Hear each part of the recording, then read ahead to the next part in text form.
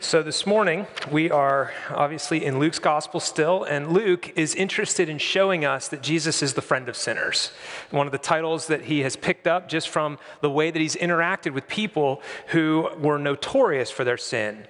And particularly, this is culminating 35 verses of this chapter, which are asking the question, who is this? Who is this that can forgive sins? Who is this Jesus? And Luke wants us to ask that question. And he wants us to find the answer, that he is the friend of sinners, that he's the Son of God, that he is the one who can forgive because he is divine.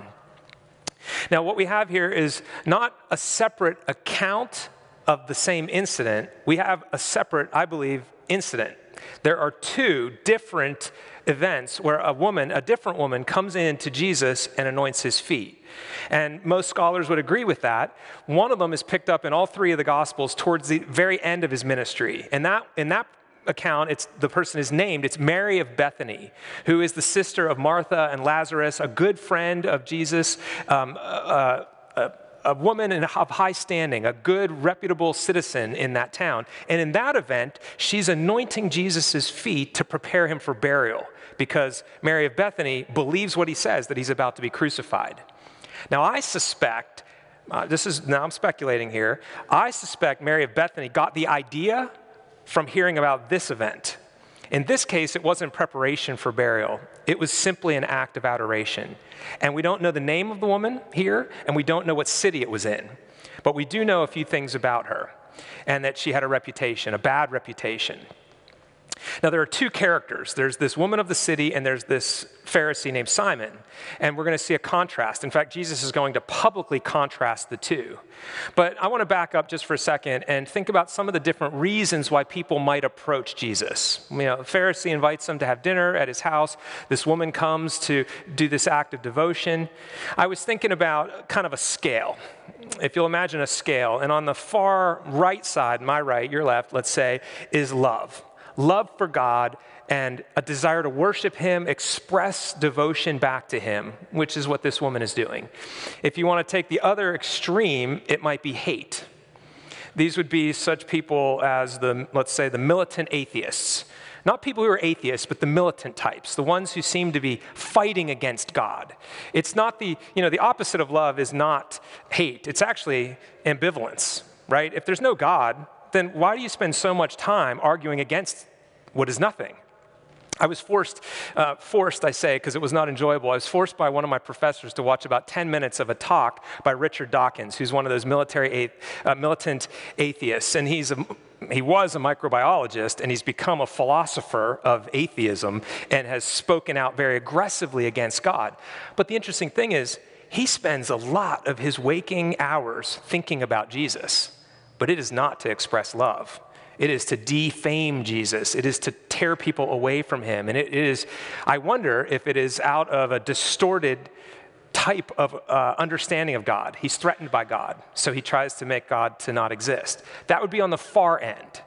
But let's come a little bit over, because I hope that's none of us. It might be. Maybe that's where you are, and you're here because you're trying to tear down Christianity. I don't know. But you're welcome if you are here, because I think if you will approach Jesus, you'll learn some things about him. But take one step over, and you might find the religious types. These would be the people who build a life that looks good. They are earning their salvation. They are building their case to say, I deserve heaven or whatever they want. I am a good person, and yet they have to approach and consider Jesus because he's just too prominent of a figure. He's too important to religious thinking. And the religious type wants to get him figured out. Who is this Jesus? Because they want to put him in a category. They want to compartmentalize him. Here's my Jesus shelf. I'm going to put him over here, and then I have all my other things. But the thing about it is you can't get Jesus figured out like that. But rather, you need to let Jesus sort you out. But the religious types want to sort him out so that it doesn't mess with their works righteousness, with their efforts to appear good, with their desire to save themselves. Now step a little further along the scale, and you might come to those who are, I wrote down here, well-to-do. And whether that means affluent or it just means experiencing success, there's the person who is doing well in this life. Maybe it is finances, maybe it's promotions at work, maybe it is business breakthroughs, good, healthy relationships, love, whatever it might be. This person tends to approach Jesus out of almost superstition. Like, I've got to somehow pay homage to this Jesus so that it doesn't get messed up, like a lucky rabbit's foot or something. I better say a prayer because things are going well and I don't want to get on his bad side and have him take all this good stuff away. Or maybe even slightly more blasphemous would be to say, why do I need Jesus? What can he do for me? I'm going to go to Jesus and see if I can have a little bit more. Give me some more prosperity, and it's about me. Move even further down the scale of why people would consider Jesus, and you come to those who have come to a place of real need. I have a need. Nothing I've looked at in the world has met this need. And now the question becomes, will Jesus accept me? Could he save me? And I think the woman was at that place at one point, and her answer was yes, he can and he will. And so then she begins to move through faith to a place of expressing worship and love and devotion. So think about that scale. Maybe I'm missing some other major milestones along that scale, but somewhere in between there is where people fall, if they're going to even think about Jesus. And we've got one that I would say is the religious one, and one that is the loving worshiper, out of the faithful one. So Simon the Pharisee, he's the religious type, and he invites Jesus to come have dinner at his house. Why? What's his motive? Why would he do that? Now, I can think of a couple of reasons. One is it might give him a higher standing in the town that this well-known rabbi was willing to come and have dinner at his house. Jesus, the miracle worker, the one who does interesting things, who has a crowd following him. He's coming to your house. Wow, you must be important. Maybe it's for entertainment. He's got his other Pharisee friends there, and it's entertaining to have a dialogue with Jesus. I mean, every place you go, you're not going to fall asleep at this dinner. It will not be boring. Now, it might offend you. It might be a confrontation, but it will not be boring. It will be entertaining. So maybe that's why. But I can tell you why. One reason why he didn't. It was not because he was in a place of faith. And I say that because of verse 39. Once the woman starts anointing Jesus' feet, Simon the Pharisee in his heart says, if this man were a prophet, he would know what kind of woman this is that's touching him. That's from a place of doubt. A place of faith would be, since this man is a prophet, he clearly knows who this is that's touching him. I wonder why he's not pushing her away. Why is he receiving this adoration? Why is he letting her touch? There would be a different reason for the question. But Simon is coming from the perspective of doubt.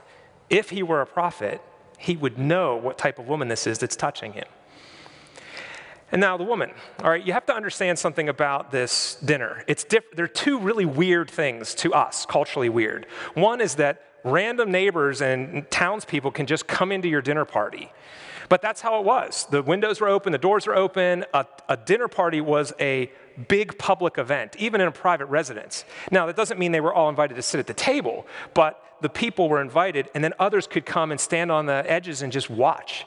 The closest thing I can think of to this is if you've ever had a birthday party and you went out to a restaurant with a dozen people and they pulled the tables together and you brought your own cake to sing and celebrate and you light the candles, and then the whole restaurant is singing happy birthday, right? And people are high-fiving you and shaking your hand saying, hey, happy birthday. They weren't invited, they're just there. And so they're paying attention and they're interjecting even. So that's the closest thing I can think of. The other thing that's really weird is this idea of reclining at table. We sit down to eat. They reclined at a low table on cushions, and they would be lined up sort of like spokes going out from the hub of a wheel on their elbow like this, so they could eat with their right hand and lean on their left elbow, and their feet were out, like kind of laying, which doesn't to me seem comfortable or good for digestion, but that's what they did. That's how they did it. So in a situation like that, a woman could slip into the party and be at the feet of Jesus without really being noticed. She's not crawling under our kind of table. She's on the edges of this conversation that whatever they were talking about at the table. So now she's there, and she starts to adore Jesus and starts to do this sort of stuff. Now, why did she come? Well, for one, it was premeditated. She had a plan. She had her ointment, and she brought it there. And her plan was to anoint Jesus with it. But I don't think she expected it to be such an emotional thing. She got to that place and was overcome for a number of reasons, I think.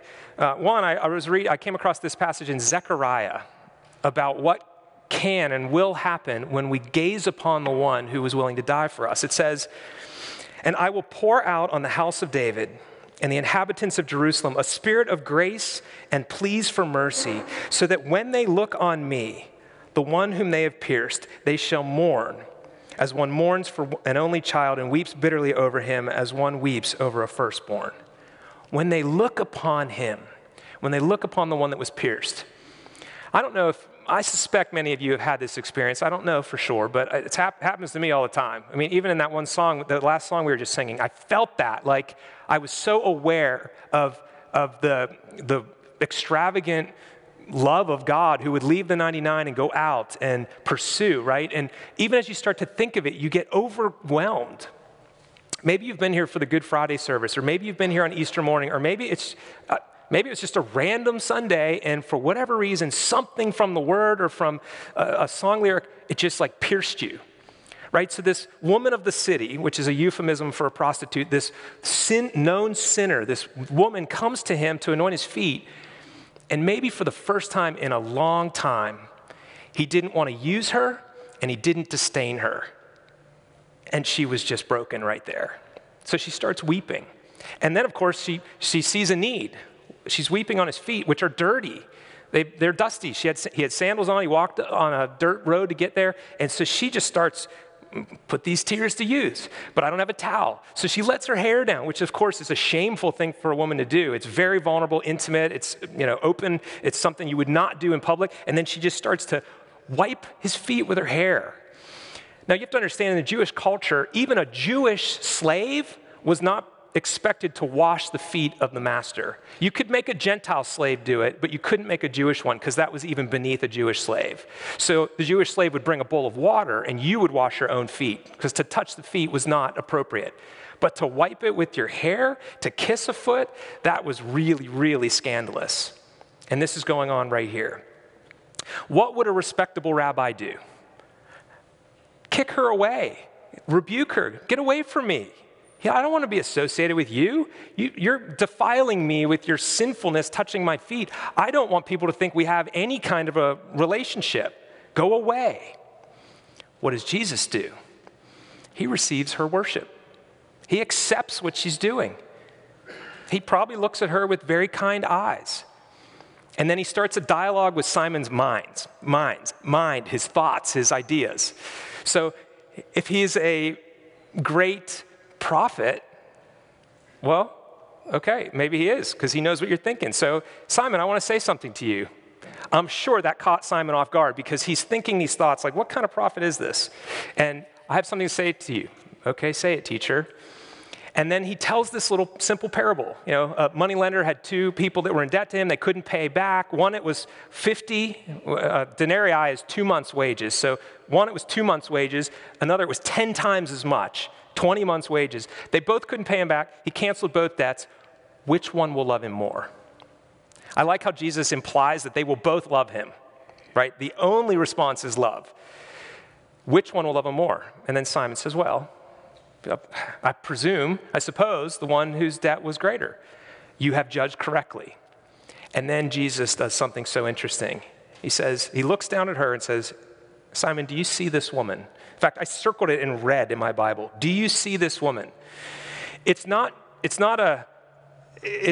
intentional question to get to deeper things. Of course everybody sees the woman. That's the event that's happening. Everybody's paying attention to Jesus and this woman and how the interaction is going to go. So when he says, do you see this woman? He's not saying, are you aware somebody's crying and anointing my feet? He's saying, do you really see her? Do you see what she's doing? She is loving me. She is worshiping me. She is responding to me in a way that is kind and hospitable. And then he totally points something out. He says, I came into your house as your guest. You invited me to dinner in your home, and you didn't give me a bowl of water to wash my feet with. But she is washing my feet with her tears. And you didn't greet me with a kiss. Since I've come in, she has not stopped kissing my feet. And you didn't anoint my head with oil, but she has anointed my feet. Look what she's done, right? And he points out, yeah, her sins, which are many, are forgiven, for she loved much. But he who loves little has been forgiven little. Now, it asks the question, it should, do I love Jesus? How much do I love Jesus? Because then that would point you back to how much has he done for me? Don't let the word order mess you up here. Therefore, I tell you, her sins, which are many, are forgiven, for she loved much. Don't think, okay, if I want to be forgiven, I have to go love God in some way, and then he'll forgive me. The word order is maybe a little confusing. It's very clear throughout the entire Bible that we love God because he first loved us. His grace always comes first. His initiative comes first. Our response then is love. And so what Jesus is saying is, you can look at this act of devotion and love, and it is evidence that her sins have been forgiven. And it's even further amplified when he gets to the end. He says to the woman, your faith has saved you. Not your love for me, your faith in me. So the message of the gospel Jesus preached was, the kingdom of God is at hand, repent and believe the good news. So this woman had seen Jesus, and likely in town, she'd heard his teaching, she'd seen him be kind to other people, maybe a tax collector, maybe a different prostitute, whatever. She'd been around enough to know, this guy is different. He welcomes sinners. He's forgiving. He's got power. God's power is with him. And she believed, and then she began to express love. And so the expression of love showed that there was this forgiveness happening. So powerful, because his kindness leads us to repentance. Our love comes from his love, which is first. I really like the play and the book and the movies, Les Miserables, and it's such a powerful story, full of redemption, and there's a scene in there where Jean Valjean, who's the protagonist, who's in a really bad place in life, he's done some awful things, he's destitute now, he's hungry, he's cold, he ends up coming in contact with a bishop in the church, and the bishop invites him, he doesn't know he's a bishop yet, he knows he's a priest, but he doesn't know he's a bishop, invites him into his house and serves him dinner on their good, expensive silver plates, all nice stuff in the bishop's residence, and feeds him dinner, and he's kind to him, and he puts him up for the night, despite the other people's objections. Don't let this guy in here. Are you kidding? Don't do this. And so he's there, and he sees all this silver, and in the middle of the night, Jean Valjean gets up, steals the silver, and darts out of the house and goes off to sell it. Of course, he can't get away with that. He gets caught right away, and they say, where'd you get this silver? And he says, well, the priest at the place gave it to me. So what do? They drag him right back to the bishop's residence, knock on the door, the bishop opens, here's Jean Valjean in the arms of these officers with a big ton of silver. And they say, is it true that you gave this? And the bishop's response, yes, and you left so quickly that you forgot the candlesticks. And he goes over and takes 2 candlesticks and gives them to this man. And he blesses the officers for doing their duty and dismisses them, and now there's an interaction right there. Jean Valjean, who's just been unfairly treated to his favor, to his benefit. He's not being arrested, not being thrown in jail. And the bishop is serious about take this silver. And he says, take this silver and go leave your life of crime. Live for good. You've been bought. You belong to God. And of course, it breaks him on the spot. And as he goes through the rest of the play, he lives that out and resolves to heal and do good and restore. And the whole thing is about that. It's all about redemption. It's really powerful. If you don't know the story, go watch it or read it or study it or read the synopsis of it even. It is the gospel. It's the gospel. Her salvation came from her faith because God was so good to her. He pursues us. Now, I want to ask you, do you identify more with Simon as you read through this? I mean, think about it. When we're reading a story, we put ourselves in the place of one of the characters. Are you thinking, if I was the woman, how would I do this? Or are you thinking, I've invited Jesus to my house, how am I treating him? Now, in your defense, Luke sets it up and writes it well so you identify with Simon, not with the notorious sinner. But I want you to do the opposite. I want you to identify with her because she's the one who actually gets healed by this ultimate physician. Look what happens. She's a woman who has nothing but shame. Her identity here is a woman of the city. But he changes that. She's no longer known in that town as the woman of the city. She's known as the woman that is the friend of Jesus. She's known as the one that he forgave. She's known as the one that he welcomed He received her kindness to him. He didn't reject her. And he says, at the very end, he says, go in peace. So she stands up and right with her head held high, dignity restored, a new identity as a friend of God, walks through the room and goes out into the town. She has something that Simon doesn't have yet. I want you to identify with her. Now, if you're going to compare yourself to her, sure, your sins may not be quite as many. Maybe they're worse. I don't know. But if you're going to compare yourself with a holy God, then we're really splitting hairs down here and God's up here. So we come as sinners, aware of how much we have offended God. And yet he's the friend of sinners. He receives you and accepts you. And so you're no longer fill in the blank, Mike the liar, Mike the materialist, Mike the prideful, Mike the whatever. I'm now Mike the forgiven. I'm now a son of God. I'm adopted into his house. My identity has been changed because of this ultimate physician, this healer. He's healed my identity. He's restored my dignity. He's given me the power of the gospel to live in a totally different way. How amazing and good news we have. How awesome is this? Now, I want you to look at her and kind of follow her example. So she saw Jesus, she considered him, she looked at his teachings, heard what he said, and then believed, trusted, and repented of her sin and came to him, and then began to express love and devotion. How do you express love and devotion for the Lord? What are some ways? Well, John 14:23, Jesus tells us, whoever has my commandments and keeps them, he it is who loves me. If anyone loves me, he will keep my word. There. Look at the word. Do what Jesus says. It will be an expression of love back to him for what he has done for you. And may God give us his Spirit to help us do this increasingly so, more and more, become lovers of God because he is a friend of sinners, because he loves you. Would you join me in prayer? Lord, I thank you for this account. I thank you even more that you are a friend of sinners. For if that were not the case, I wouldn't even dare to stand here and speak your word. But you have accepted me. You accept each one of us as we repent and turn to you. Lord, would you help us to become worshipers who express our love for you both in public and in private, that we might receive that gift of friendship with you. And I pray this in the name of Jesus. Amen.